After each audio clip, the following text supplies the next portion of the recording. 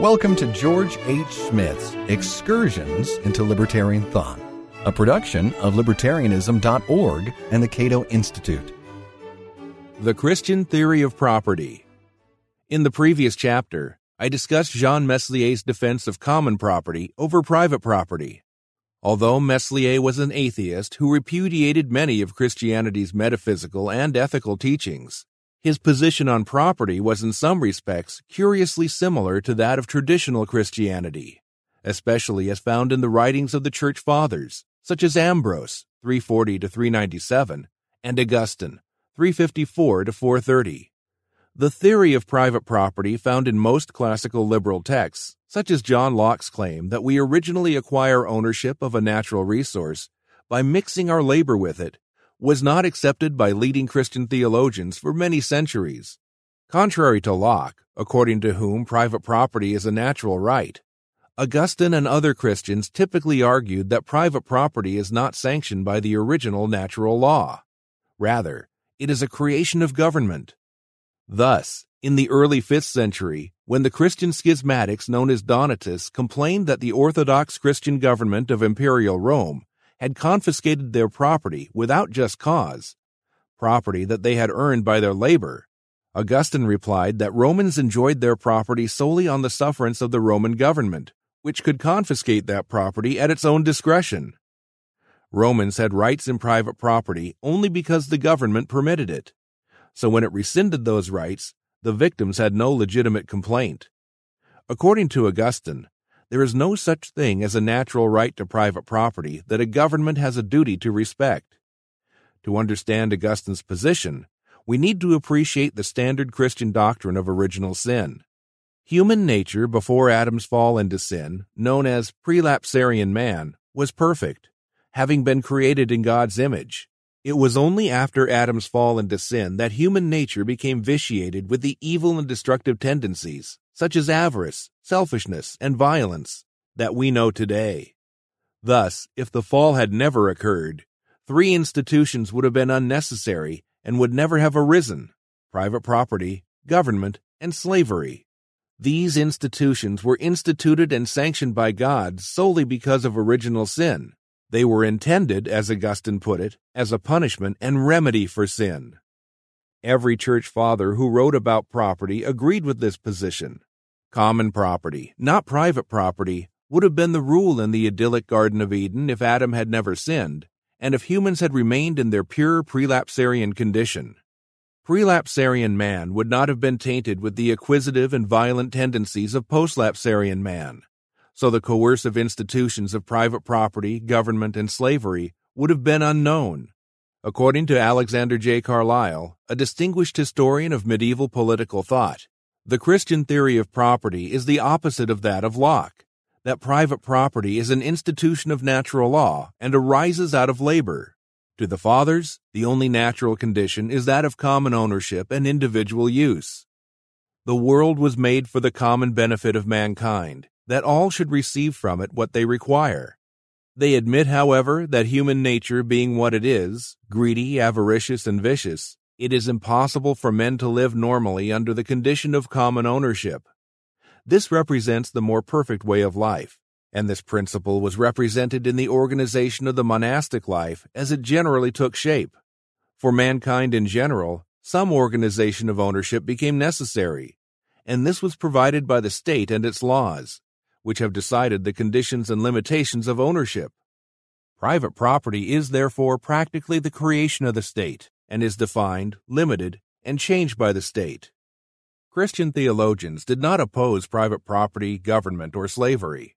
On the contrary, these institutions were specifically mandated and authorized by God for corrupt human beings, even though they were not part of the original or primitive natural law. Charles H. McIlwain explained this point in his classic work, The Growth of Political Thought in the West. The corruption of man began with the fall, and that corruption, the inheritance of all the children of Adam, created for the human race the necessity for coercive law and other like institutions. To supply the need, God gave man the Mosaic Law, and sanctioned human laws and institutions necessary to curb the evils arising from avarice, violence, and other forms of vice. Coercive law is no part of man's original nature. It came as a corrective of conditions arising from man's fall from innocence. It is no branch of the law of nature, but it is nonetheless provided by the ordinance or sanction of God as a partial remedy for the consequences of that sin, and to this extent has a divine origin and a divine character. Its precepts must therefore be obeyed as a religious obligation. Wherefore ye must needs be in subjection, not only because of the wrath, but also for conscience sake. Romans 8. Jean Meslier, in effect, accepted the Christian teaching about the existence of common property in a prelapsarian society, but, having rejected the doctrine of original sin, he did not accept the Christian argument that private property was needed because of a corrupted human nature generated by Adam's fall. His stance resembles the position adopted by some radical Protestant sects during the 17th century, such as the Family of Love and the Grindletonians, who taught that prelapsarian perfection could be attained in this life. Without sin, private property would be unnecessary and undesirable. So such groups typically advocated a return to the primitive communism of prelapsarian man.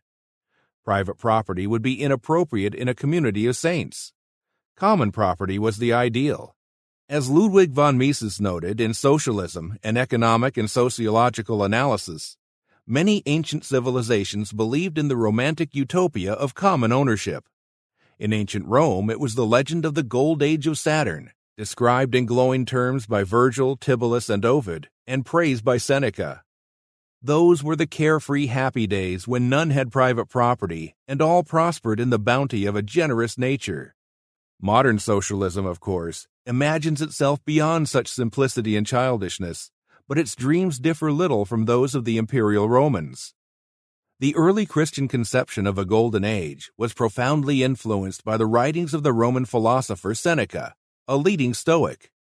Christians took the sketchy account of the Garden of Eden in Genesis and fleshed it out with the more elaborate description of the golden age found in the letters of Seneca. Seneca, referring to men in the primitive golden age, wrote this: "What race of men could be luckier? Share and share alike they enjoyed nature.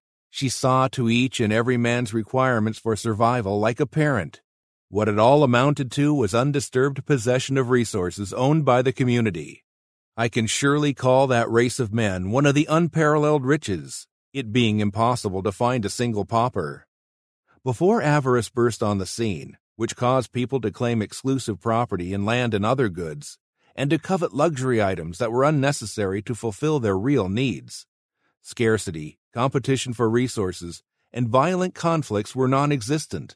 The earth herself, untilled, was more productive, her yields being more than ample for the needs of peoples who did not raid each other. All was equally divided among people, living in complete harmony.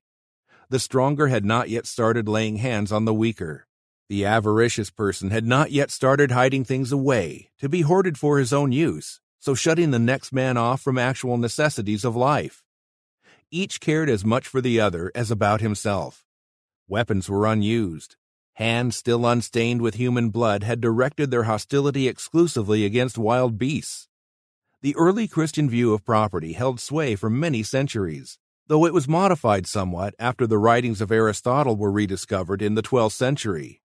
When Thomas Aquinas, 1225 to 1274, having integrated many of Aristotle's ideas into his writings, discussed property, he treated it as a more natural institution than had many previous theologians. Nevertheless, Aquinas agreed that common ownership was the original condition of mankind, and this led him to argue that though the acquisition of property fulfills a natural need, such property, beyond what is needed for one's personal use, is legitimate only when devoted to the common good. Thus, we see how the prelapsarian notion of common property influenced Christian thinking about the proper uses of private property. Common property, though a thing of the past, remained an ideal in the Christian theory of private property. It served as a beacon indicating the proper use of privately owned wealth. Beyond what was needed to satisfy the legitimate needs of the owner, private property could be justified only if the owner devoted it, not to his own selfish benefit and pleasure, but to furthering the common good. This was the original purpose of common property in prelapsarian society, after all, So the system of private property should emulate that function as much as possible. The traditional Christian theory of private property differed substantially from the theory embraced by most classical liberals and libertarians, whose approach may broadly be described as secular. The nature of those differences is the topic of the next chapter. This has been Excursions into Libertarian Thought, a production of Libertarianism.org and the Cato Institute. To learn more about libertarian philosophy and history, visit www.libertarianism.org.